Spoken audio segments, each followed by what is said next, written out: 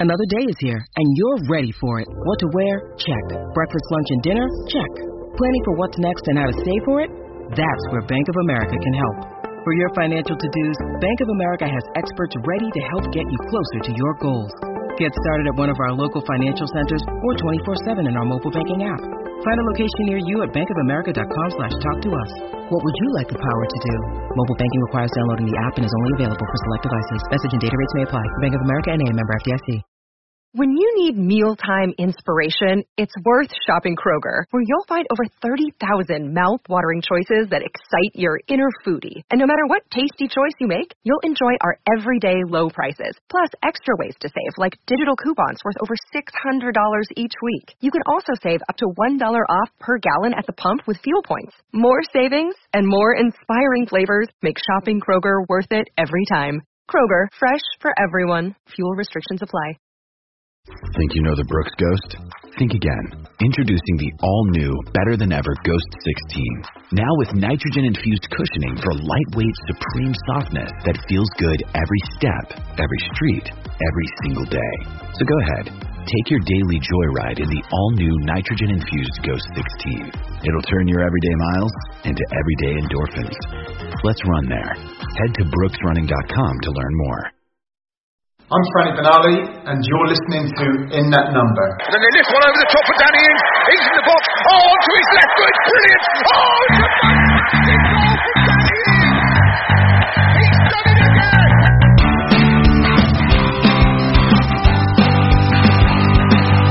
Here comes Ward-Prowse. Oh, it's fantastic. Another moment of genius from Jake Ward-Prowse to give Southampton the lead.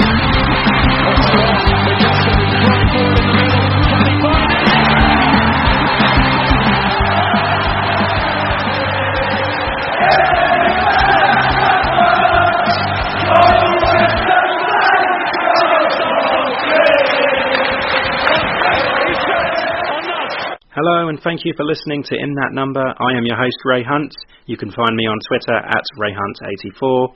My co-host Kevin Milverton at Moscow Mush. You can follow the show at Number Podcast. Subscribe, rate, review. Find us on Facebook, Instagram, and if you would like to drop us a line, send us an email to inthatnumberpodcast@gmail.com. On with the show.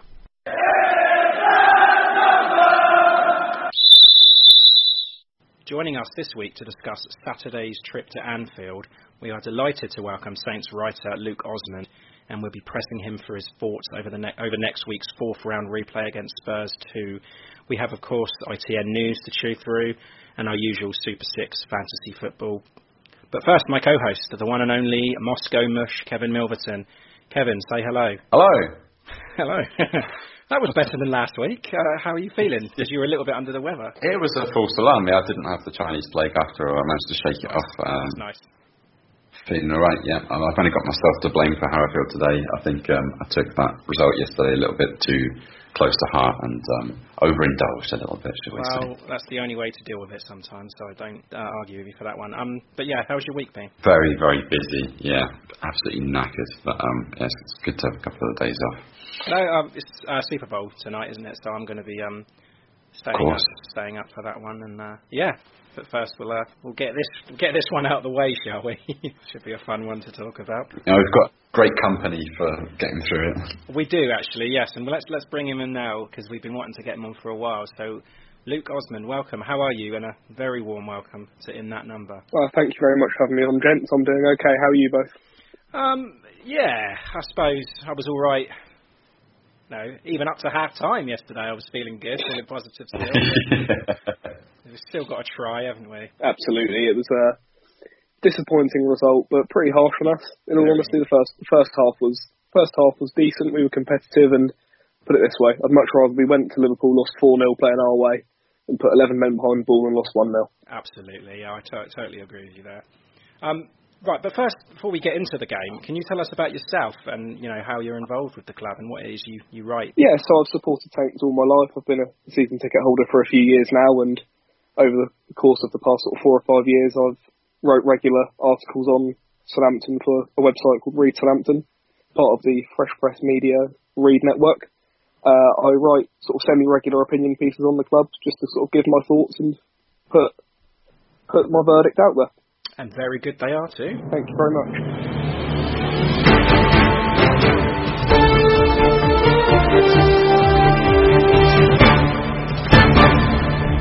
This is ITN In That Number News. Okay, so ITN News, lots of news to chat through this week. So I'll start with... we'll start with Kyle Walker-Peters, the loan deal for a fullback that we desperately need, with apparently no option to buy.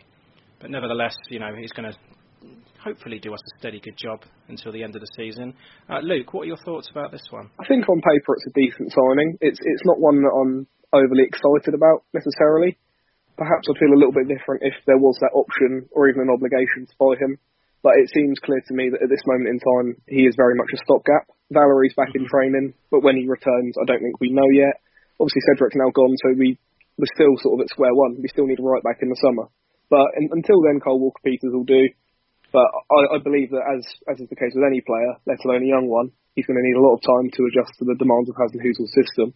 Can't really expect miracles from a player who, as far as my calculations go, I think I read that he has played less than 1,000 minutes of senior football. That's right. That's a really small sample size to judge a player on. But from what I've seen, he's a good young player, forward thinking, he makes good decisions, and he's quite decent at both ends of the pitch. So it'll be interesting to see how he gets on, if he's an immediate upgrade on Cedric. And it's a tricky one because Ralph does require a lot of intensity at both ends of the pitch from his fullbacks. You say you weren't overly excited about it, but do you think partly because we will not get that option to buy him, or do you think there will be a chance that we can snap him up, or do you think that Daniel Levy's going to price us out of it? I think that's probably the intention for Spurs. I'd argue that it's a better deal for them than it is for us. I guess they can set his price based on performance and appearances and stuff. Yeah, absolutely. At the end of the day for them, if Kyle Walker-Peters comes here, plays 8 games and he flops, they'll be in a position where they can say, well, we can loan him out next season and hope for the best.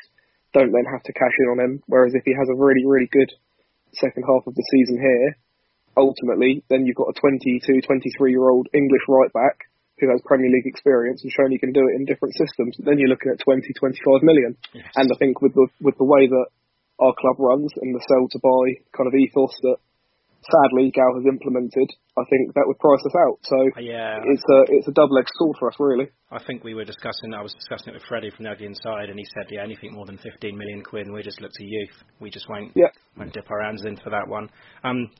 Kevin, transfer window. I'm sorry to say that it's shut now, so you can't do your audacious rumours every week. Yeah, although we do have another kind of incoming player who's coming from the youth team. 17-year-old midfielder Ngaugello Chauke. I'm so glad you said that. So am I. But yeah, he's apparently been impressive with the under-18s and under-23s. He signed his first professional contract until June 2022. I don't think we're going to see anything of him this season, but who knows? Maybe next season. Might be able to see on the bench now. Possibly. So those are the ins. Now we should go with the outs. So we said goodbye to 2 Saints this week. We had Cedric obviously moved to Arsenal on loan for the rest of the season.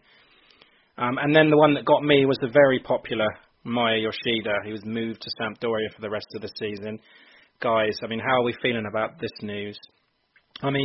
Cedric was expected, I suppose, but Maya really caught me off of guard. It was quite a sad one. Yeah, I was gutted. To be honest, I was gutted to see him go. I understand that Ralph obviously wants to look towards the future. That is the plan. That's the philosophy.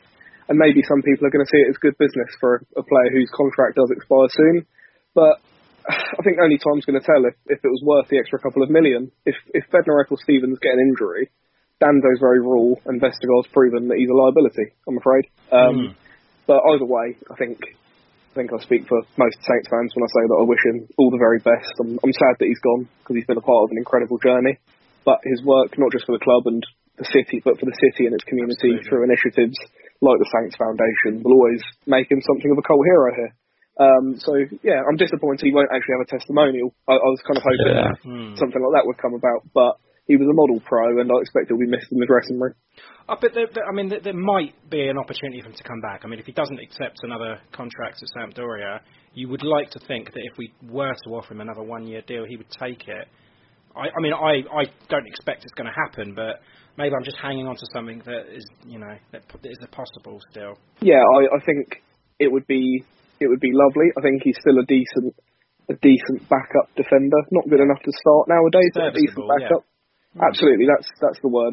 He's a 6 out of 10 every week, and sometimes those players you do need them, but unfortunately I think something like that won't happen just purely because, we've made 4 signings under Ralph Hasenhüttl, and the oldest they've been 23, and Maya Yoshida's 31 now, and it's been clear that he's peaked. I think he's declining, and maybe a move to Italy is gonna suit him well, and I think it could be a good move for him as a player. Yeah, and Kevin, Luke said about the fact that it could be good business for the Saints, letting Cedric go and Yoshida go when their contracts are expiring. But I know how you feel about Maya Yoshida, Kev.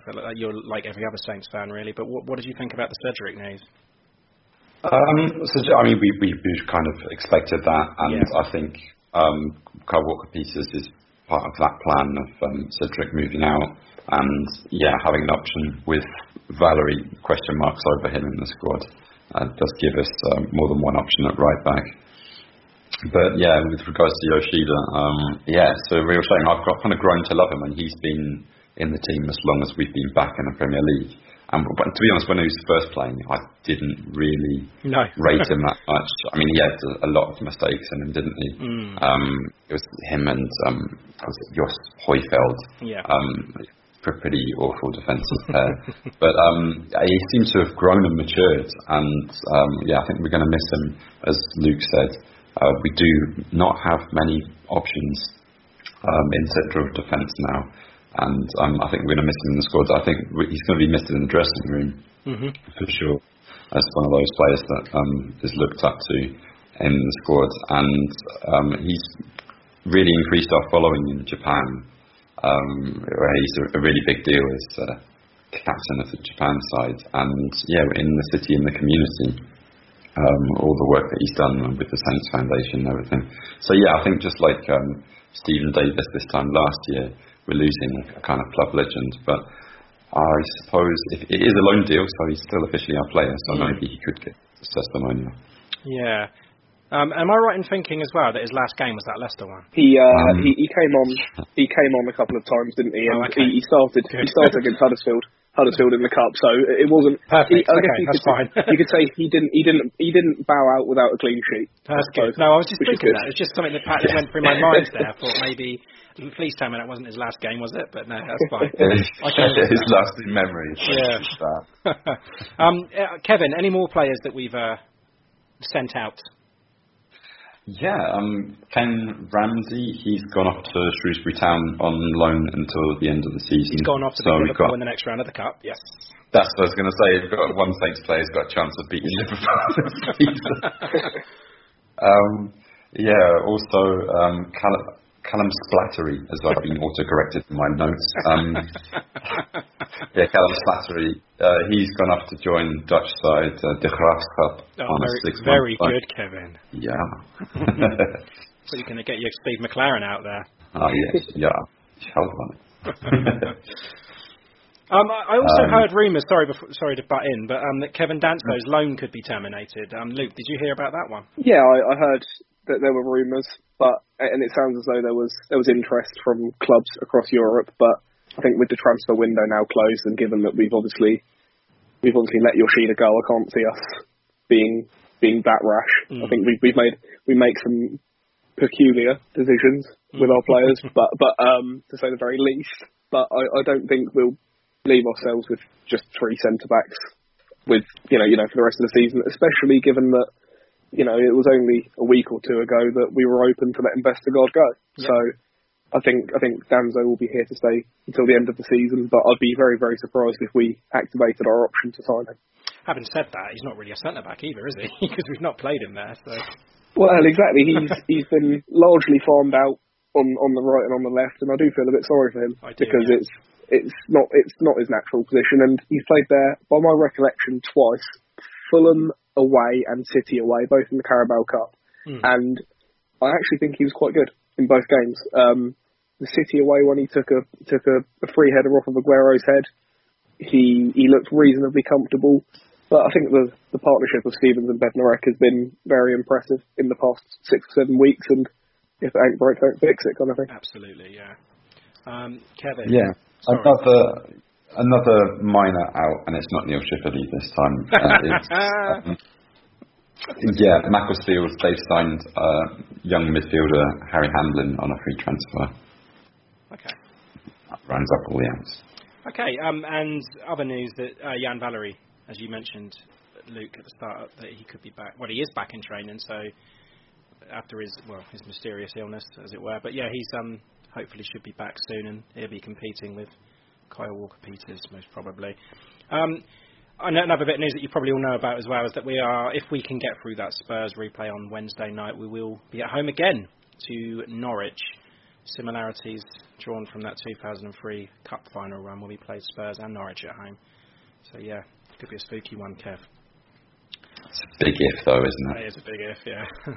And last bit of news, I want to say that Jack Stevens has been nominated for the Premier League's Player of the Month for January.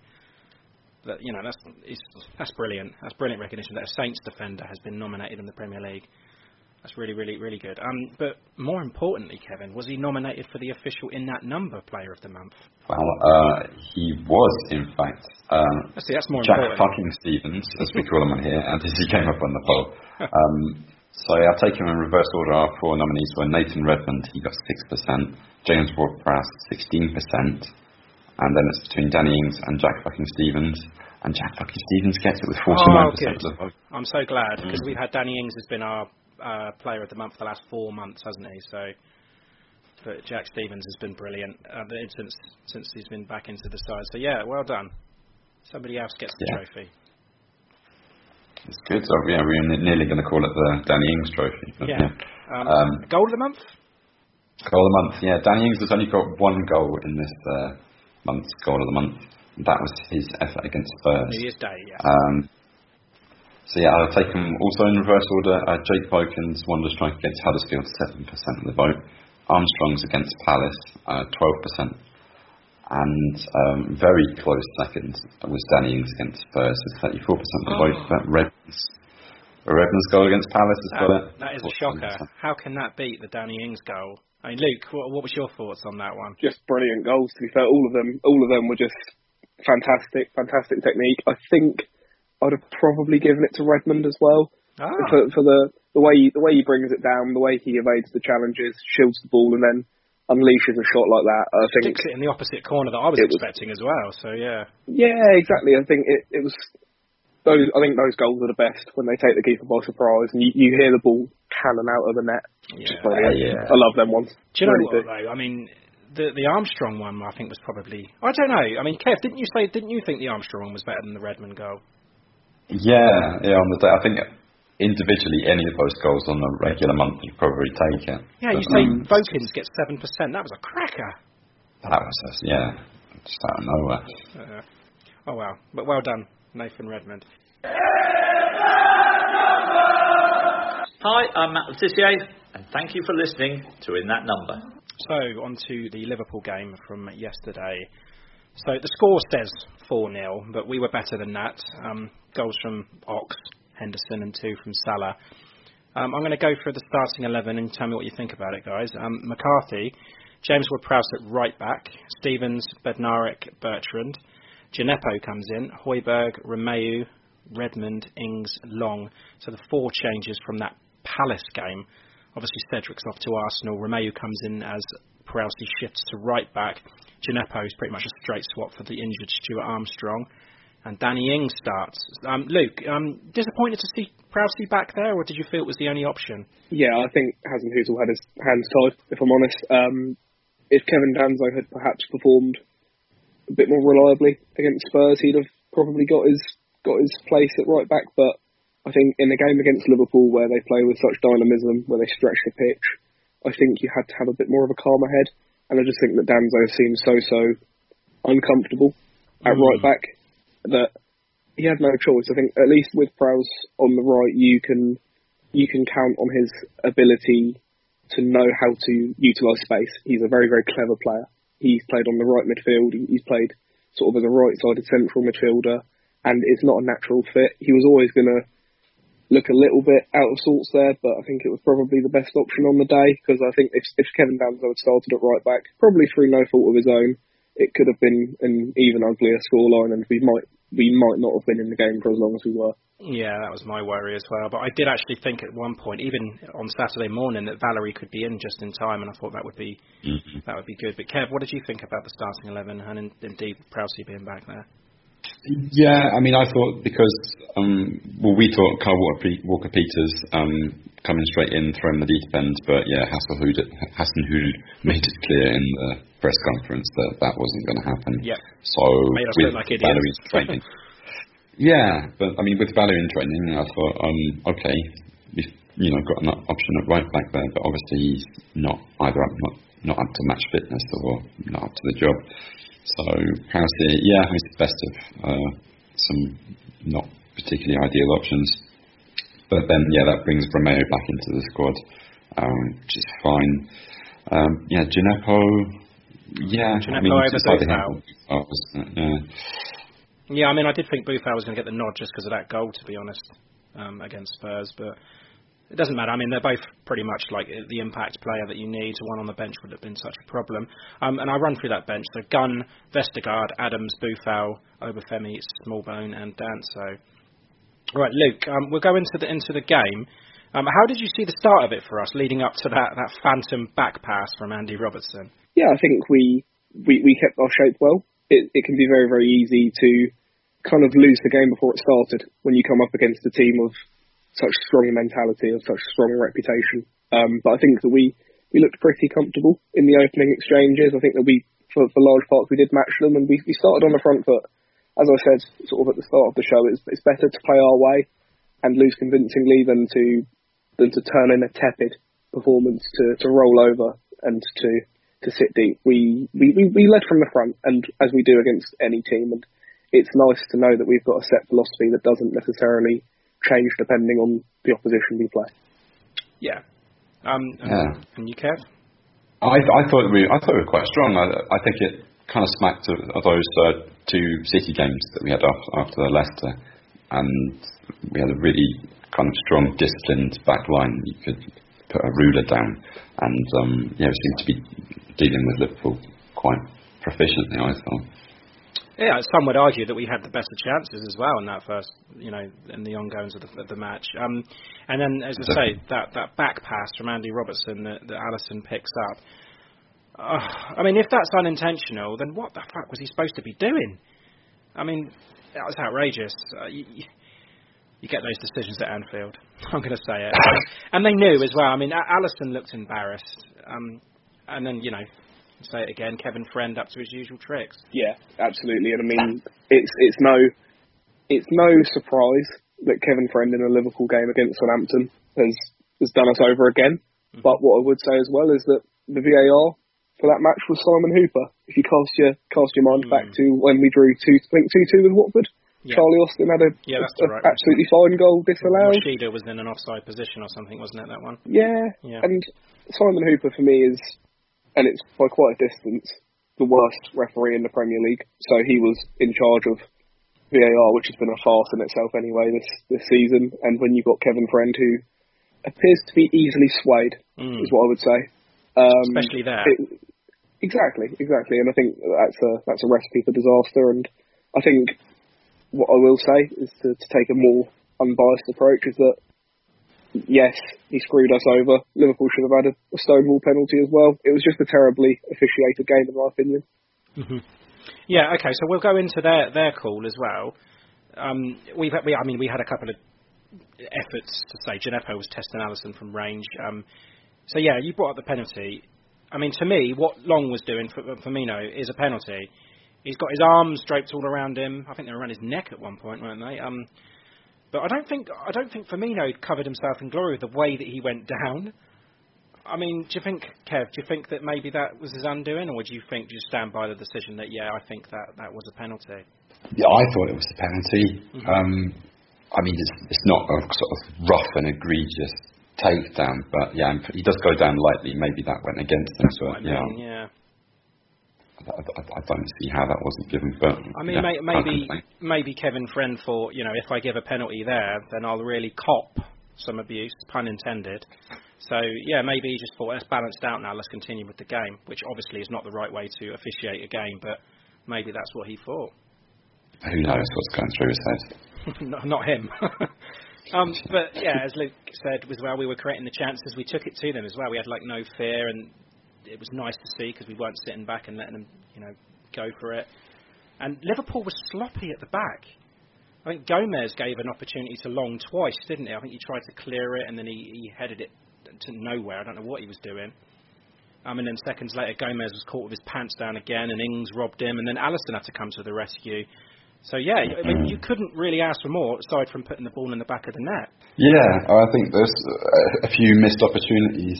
That Djenepo shot from distance, I don't know what he was doing. Ings was sort of calling out for it. He was ready to make the run, but Djenepo decided to fire on in.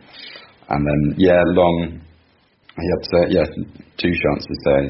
Van Dijk sort of heads it back to him, but it's quite a tame shot that gets saved. And I think we had all the chances in that first half. We had 10 shots, 4 on target. Wow. To that, I mean they also had 4 shots on target. So I think we were equal teams, but I think our chances were much better. And none of them involved a handball either. Now then, Luke, the other penalty shout. What about this one? I mean, why was that one not given? I'm talking about the Ings one. Honestly, your guess is as good as mine. I feel like this season the rules change with every game that passes. It's blatant, isn't it? Yeah. Fabinho sticks his leg out, he trips Ings, he impedes him, and a lot of other Premier League forwards would have made more of a meal out of that. He tried to stay up. Yeah, he tries to stay up because he's confident, he's in good form, he's an honest player, and he wants to score goals against the whole club as well. So exactly. But I don't know if this was the case, but on Match of the Day last night they did say that it was checked. They did say that VAR did assess whether or not that was a penalty, and they came to the conclusion that clearly it wasn't. But it just reverts back to my old point about you've got Kevin Friend, a substandard referee, and then the man in charge of VAR substandard as well. So ultimately, you're going to be cost. You say, I mean, Kevin Friend was right near the trip. So, I mean, he didn't give the penalty, did he? So VAR checked it. VAR are too afraid to go against the referee's decision. They will not do it. I don't know. I mean, I don't have the stats on this, but it does seem like that if the referee does not give the on-field decision, and then VAR don't seem to want to overturn it. It's not that he didn't give the decision. He straight away said no, and didn't even stop playing. But he was standing right there. I mean, how closer could you be? I don't know what he was looking at. But he saw it and decided that wasn't a foul. So then why did VAR need to look at it again then? So I don't know. Because they're not going to overturn him anyway, so what's the point? It's just, I don't know. And of course, you know what happens then. They went up the other end straight away and punished us. And after battling so hard and, being more than equal to their efforts, we find ourselves 1-0 down harshly. And from then, it started falling apart quicker than Jabba the Hutt's diet plan.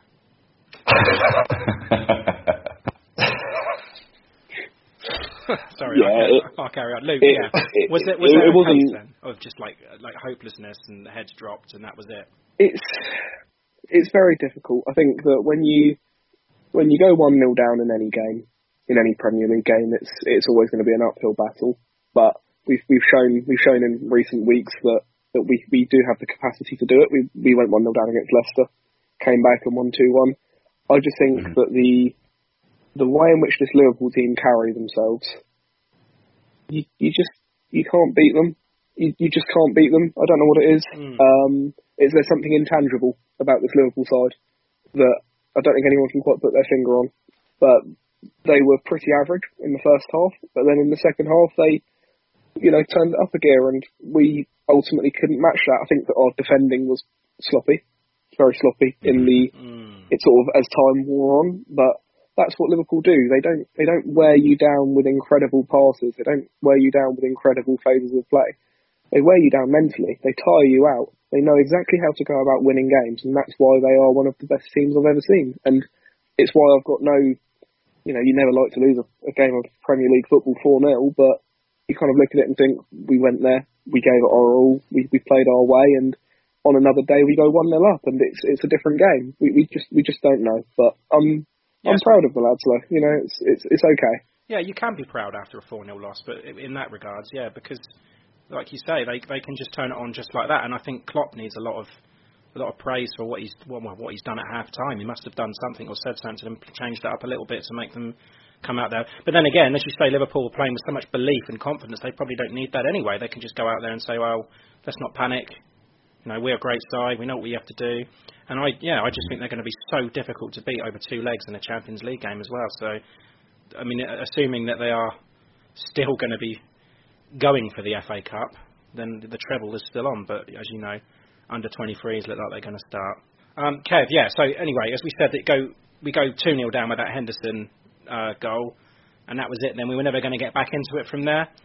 And then Salah. This is an example of how clinical they are, because it was just a long ball from Alisson. Henderson, plays an amazing ball, it has to be said, and Salah finishes it off. But Bertrand, I thought, was pretty lazy there. There was no attempt to head the ball, and there was no attempt to chase back, which goes back to my previous point. It was like you're 2-0 down, you're playing Liverpool at Anfield, you've got the ref against you, you've got the fans against you. It's just a case of hopelessness. Yeah, I think you see sort of in slow motion when Bednarek stretches out to try and meet that ball from Henderson, just doesn't quite get a toe to it, and then it's just over, isn't it? And of course, their customary 90th minute goal.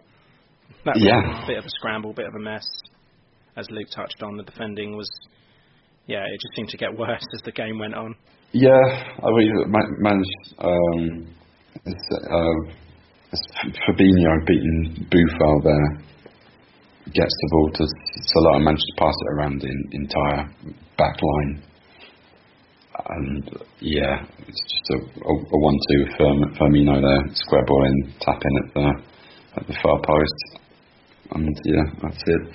Yeah. I think we were just, they tired us out by that point.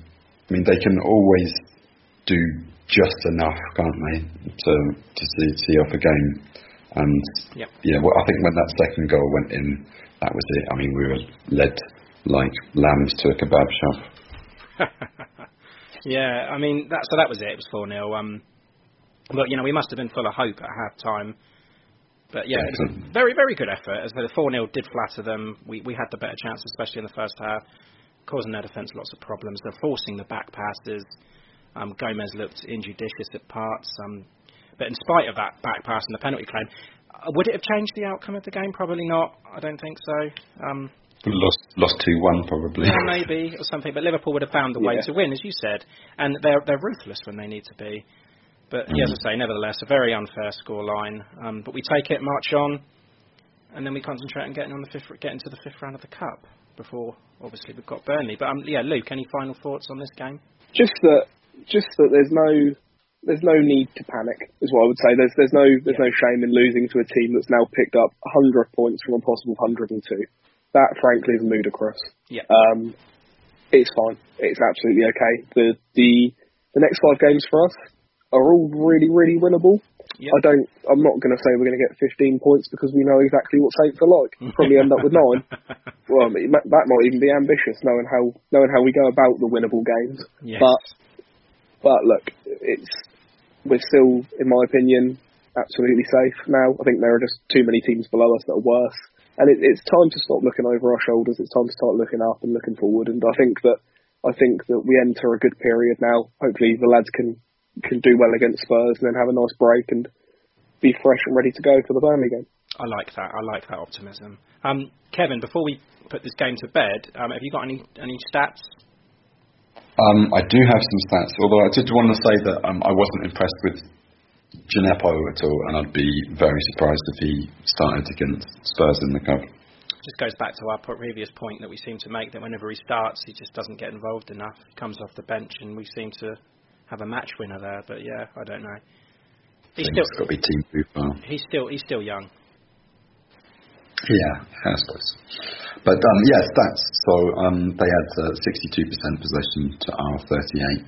But in the first half, they had even more possession, 69% to a 31. You expect that at Anfield, though, don't you? Yeah, totally. And that's what we do, against the bigger clubs, isn't it? But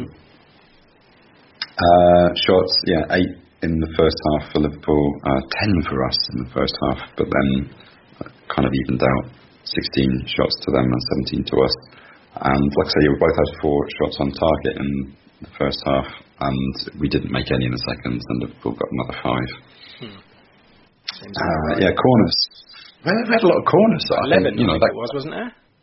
Yeah, 11 in total, 6 in the first half. But Liverpool didn't have any in the second half. So these are the kind of set-piece situations that we could capitalise on, but we don't really seem to be doing much from them at all. If only we had a 6'8" centre back. Oh, if only, yeah. Who could reach a ball? Okay, so Luke, man of the match for you. A bit of a tricky one, this. Yeah, I agree. I think the collective performance in the first half impressed me, but I think in the second half we were outdone, so it's quite difficult to pick one standout player. But I think I'd kind of be inclined to say Alex McCarthy. I think in the first half he made a couple of good saves. I don't really think any of the goals are his fault. I just think for the lads who were solid in the first half, like Stevens and Bednarek, it all fell apart in the second. So it's a bit tricky to kind of to say that. I think Shane Long worked hard up front. Danny Ings' decision making let him down, but on another day, his mazy run in between the best defence in the world wins Saints a penalty at a decisive time. It's fine margins, but I think I'll go with Alex McCarthy. Okay, well, I mean, I've written down, I think Bednarek, as you said, had a really good first half, as did Jack Stevens, but I think, as you said, that first half they did everything you expect them to do, but we lost 4-0, so I don't think, as you said, I know Alex McCarthy's not at fault for any of those goals, but I don't think we can give it to a defender just simply because of that and the way that we fell apart in the second half. So I was inclined to give it to Danny, because I just felt like every chance that we had, or we're going to have, it would be, him that does it. And I like the fact that he Ralph took him off, was it 70th minute? I mean, to me that says that he's playing on Wednesday. I thought, he should have had a penalty. But and I think Ralph, actually, it has to be said that I think Ralph is managing very well this year. And he's kept him injury free. But I'm gonna give it to Danny Ings. Yeah, I'll also give it to Danny Ings. I think he kind of gets it by default, really, for the effort he's put in. I think if we were going to get a goal, it would come from him. We were unfortunate not to get that penalty. And I don't think there can be any qualms about his performance at all. Okay, cool. Okay, so we've slipped to 11th now, still on 31 points. But as Luke said, the next few fixtures will decide our fate this season.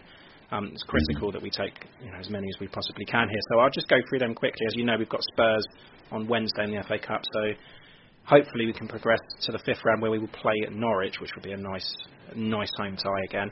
But as I say, in the league, we've got Burnley, Villa at home, West Ham away, Newcastle at home, and Norwich away. I mean, as Luke had said, we've got to pick up some points there. That's some massive games coming up there that we can take points on, Kev. Yeah, I think by the end of that we'll know whether we're still in that relegation struggle or not, or whether we can start looking further up the table. But I don't think anyone but the most deluded Saints fans was expecting anything from this game. We all know it's those kind of fixtures that are going to make or break our season. But I'm looking forward to it. Yes, this should be a good one. Right, okay, so we will turn our attention to Tottenham on Wednesday. Luke, what sort of game can we expect here, and what sort of lineups? I think it's going to be tight. I think Jose Mourinho pretty much has to go for the FA Cup. because Spurs have been awful in the Premier League, and it's their only chance of winning a trophy. I can't envisage them getting to the Champions League final again. But equally, we're in a good position now. I'd say we're pretty safe. Fears of relegation are, touch wood behind us. It'll be a cagey game. Mourinho's going to know how dangerous we are on the break, but I wouldn't say I'm confident, but there's definitely a sense of quiet optimism. Ralph's coped quite well against Spurs in large parts for the 3 games we've come up against them this season, and with the backing of 5,500 fans at the stadium, it could be quite a special night. It could be a really, really entertaining game, and yeah, there's a sense of hope, I think. Oh, that's good. Who would you expect to be playing? Do you expect Gunn to come in for McCarthy?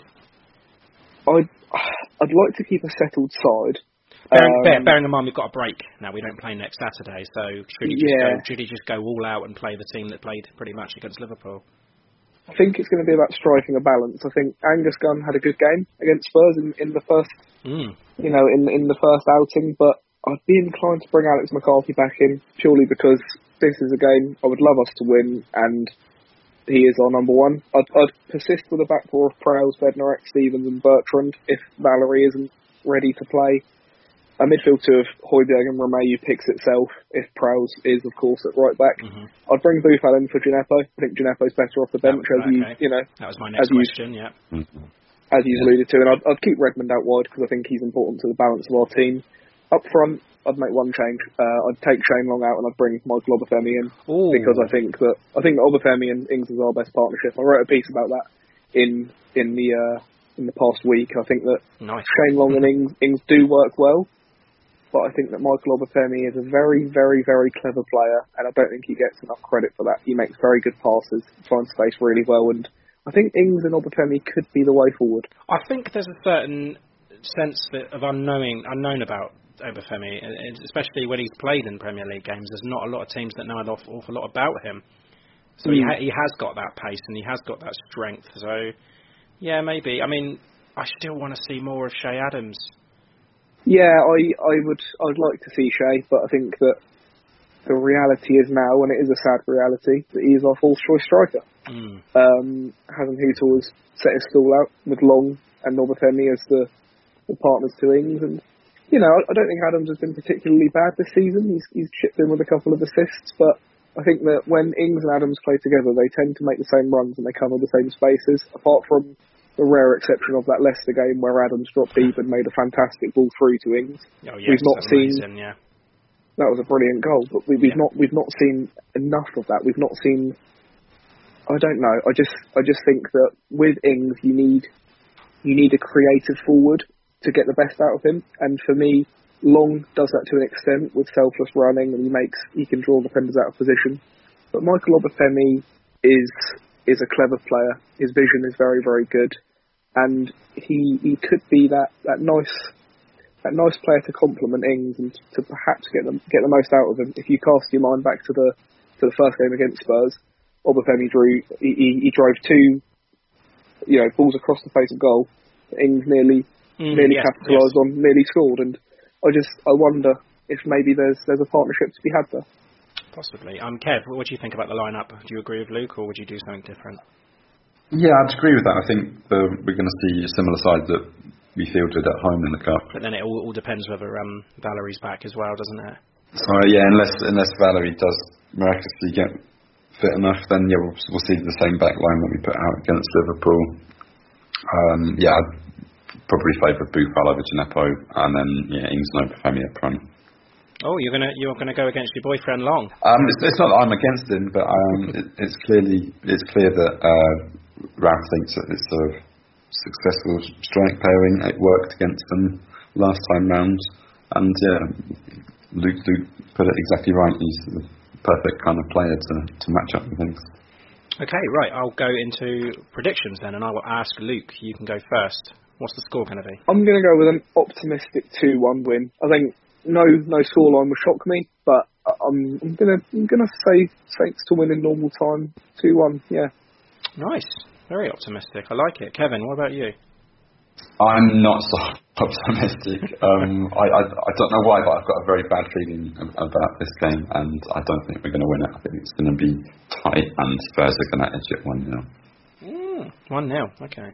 No, I'm going to be the pessimist as always, and it goes back to what Luke said as well, that the Spurs are, that they are only realistically going for this FA Cup, and I think they'll be going absolutely hammer and tong for it. And I think they're going to be too much, and I think 2-1 Spurs, so the opposite to what Luke said. So 2-1 Spurs for me. Penalties it is, then. Yeah. Yeah, okay, so you've got a bit of a dilemma here. You've got a choice of wearing a Pompey shirt every day for 5 years, or sleeping in a haunted house for 10. I'd sleep in the haunted house. But if I were to wear the Pompey shirt, I'd just wear a hoodie over it. Good. Good. Okay. Very straight out there with that one as well. Okay, would you rather be half the height of Kyle Walker-Peters or twice the height of Yannick Vestergaard? Twice the height of Yannick Vestergaard. Yay. Which was a bit taller anyway, so why not? I like it. And yeah, we do love a good fan chant here in that number. What's your favourite chant that's tickled your funny bone at St Mary's of the last few seasons? Oh, we haven't had that many, I think, since that 13-14 season when all of our good players went and our good chants went. I've got to go with Danny Ings as the king of the scummers, I think. Yeah, that's a good one. We do like that one. Luke, thank you so much for coming on today. It's been great. You've been the perfect guest. No, thank you very much for having me, gents. Enjoyed it. We would love to have you back on again sometime as well, so whenever you want to. Yeah. Of course, thank you. Excellent. Yeah, pleasure's all ours. It was great to chat to you. Yeah. Up the Saints. Yeah, up the Saints. Up the Saints. Okay, here we are with the extra time segment. We'll start off as usual with the predictions. Now, we both went for a Liverpool win, obviously, but I went for a 3-1. You went for a 2-1, so 2 points each. So the scores are now 49-37 to you. Super 6. Round 38 in the week was won by Ben Wyatt with 9. Quite a low scoring week, actually. I didn't score. No, I think I scored 2. But yeah, 9 for Ben Wyatt. That was a pretty good score, to be fair. Which led the overall lead was Adam Darlington on 304 points. And round 39 was yesterday's games, and that was won by Adrian Roche with 11 points, which now leaves the table with Tony Randall and Tom Hennigan joint on 310. So Adam Darlington was top on Tuesday night, and now he's slipped to third. So yeah, Tony Randall and Tom Hennigan top, so well done to them. Kevin, we have to do the fantasy football again, don't we? We do, yeah. Can I just start with last week's game week? Sure. 24. Just because I got 83 points last week, so I just want to gloat about that slightly. Well done. Sort of fell in my favour. And Dele Alli, Jackie Stevens and Alexander Arnold, my triple captain, all came out quite well for me. Again, ridiculous number of points on the bench. Another 15 points there on the bench. And that put me in our Podcasters League within 2 points of the leader, John Bailey, who I thought was absolutely unreachable. But then this week, he's pulled out at the back. He's captained Mo Salah and got 80 points. And wow. I didn't. No. Yeah, my team's. Would you have been happy if you did though? Let's face it. Would you? You know, you're taking points off of Saints' misery. I don't know. Yeah, I've never had that beat. It is really, isn't it?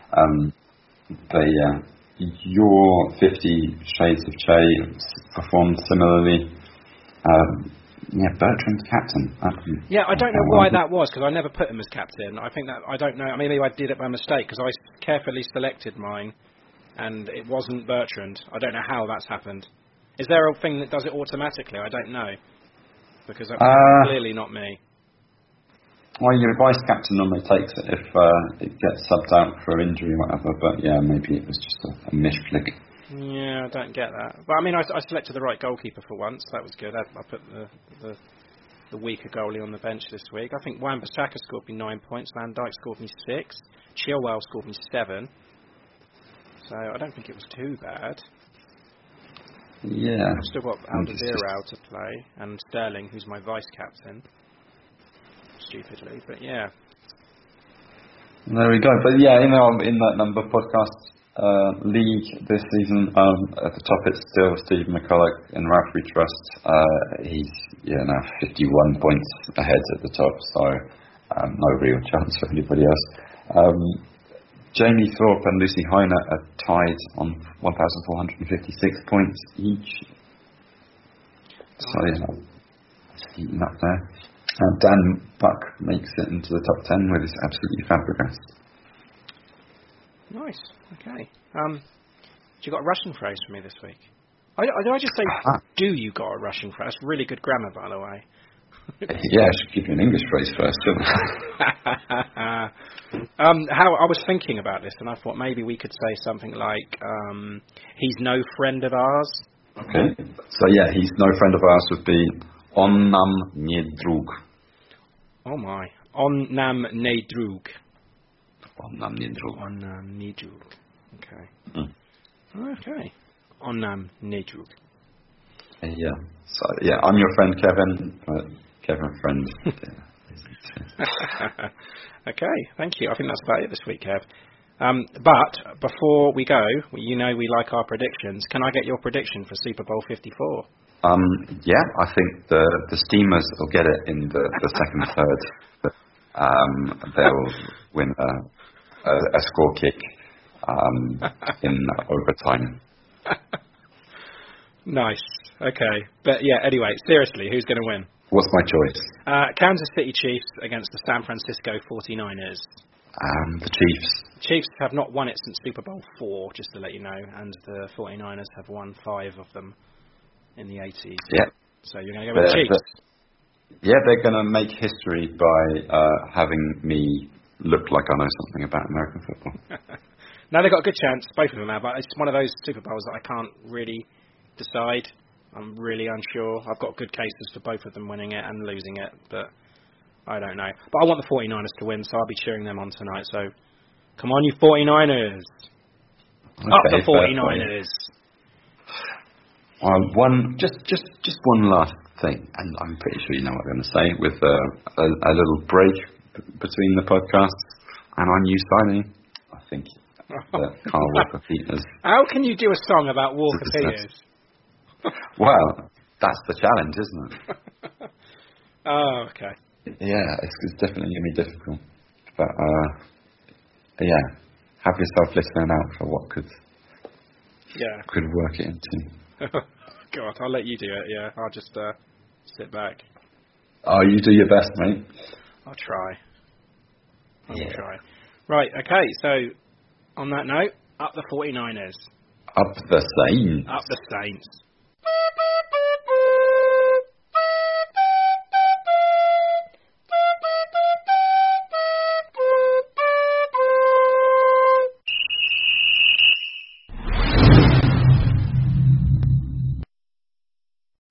Sports Social Podcast Network. Hello, it is Ryan, and I was on a flight the other day playing one of my favorite social spin slot games on ChumbaCasino.com. I looked over the person sitting next to me, and you know what they were doing? They were also playing Chumba Casino. Coincidence? I think not. Everybody's loving having fun with it. Chumba Casino is home to hundreds of casino-style games that you can play for free anytime, anywhere, even at 30,000 feet. So sign up now at ChumbaCasino.com to claim your free welcome bonus. That's ChumbaCasino.com and live the Chumba life. No purchase necessary. VGW. Void where prohibited by law. See terms and conditions. 18+.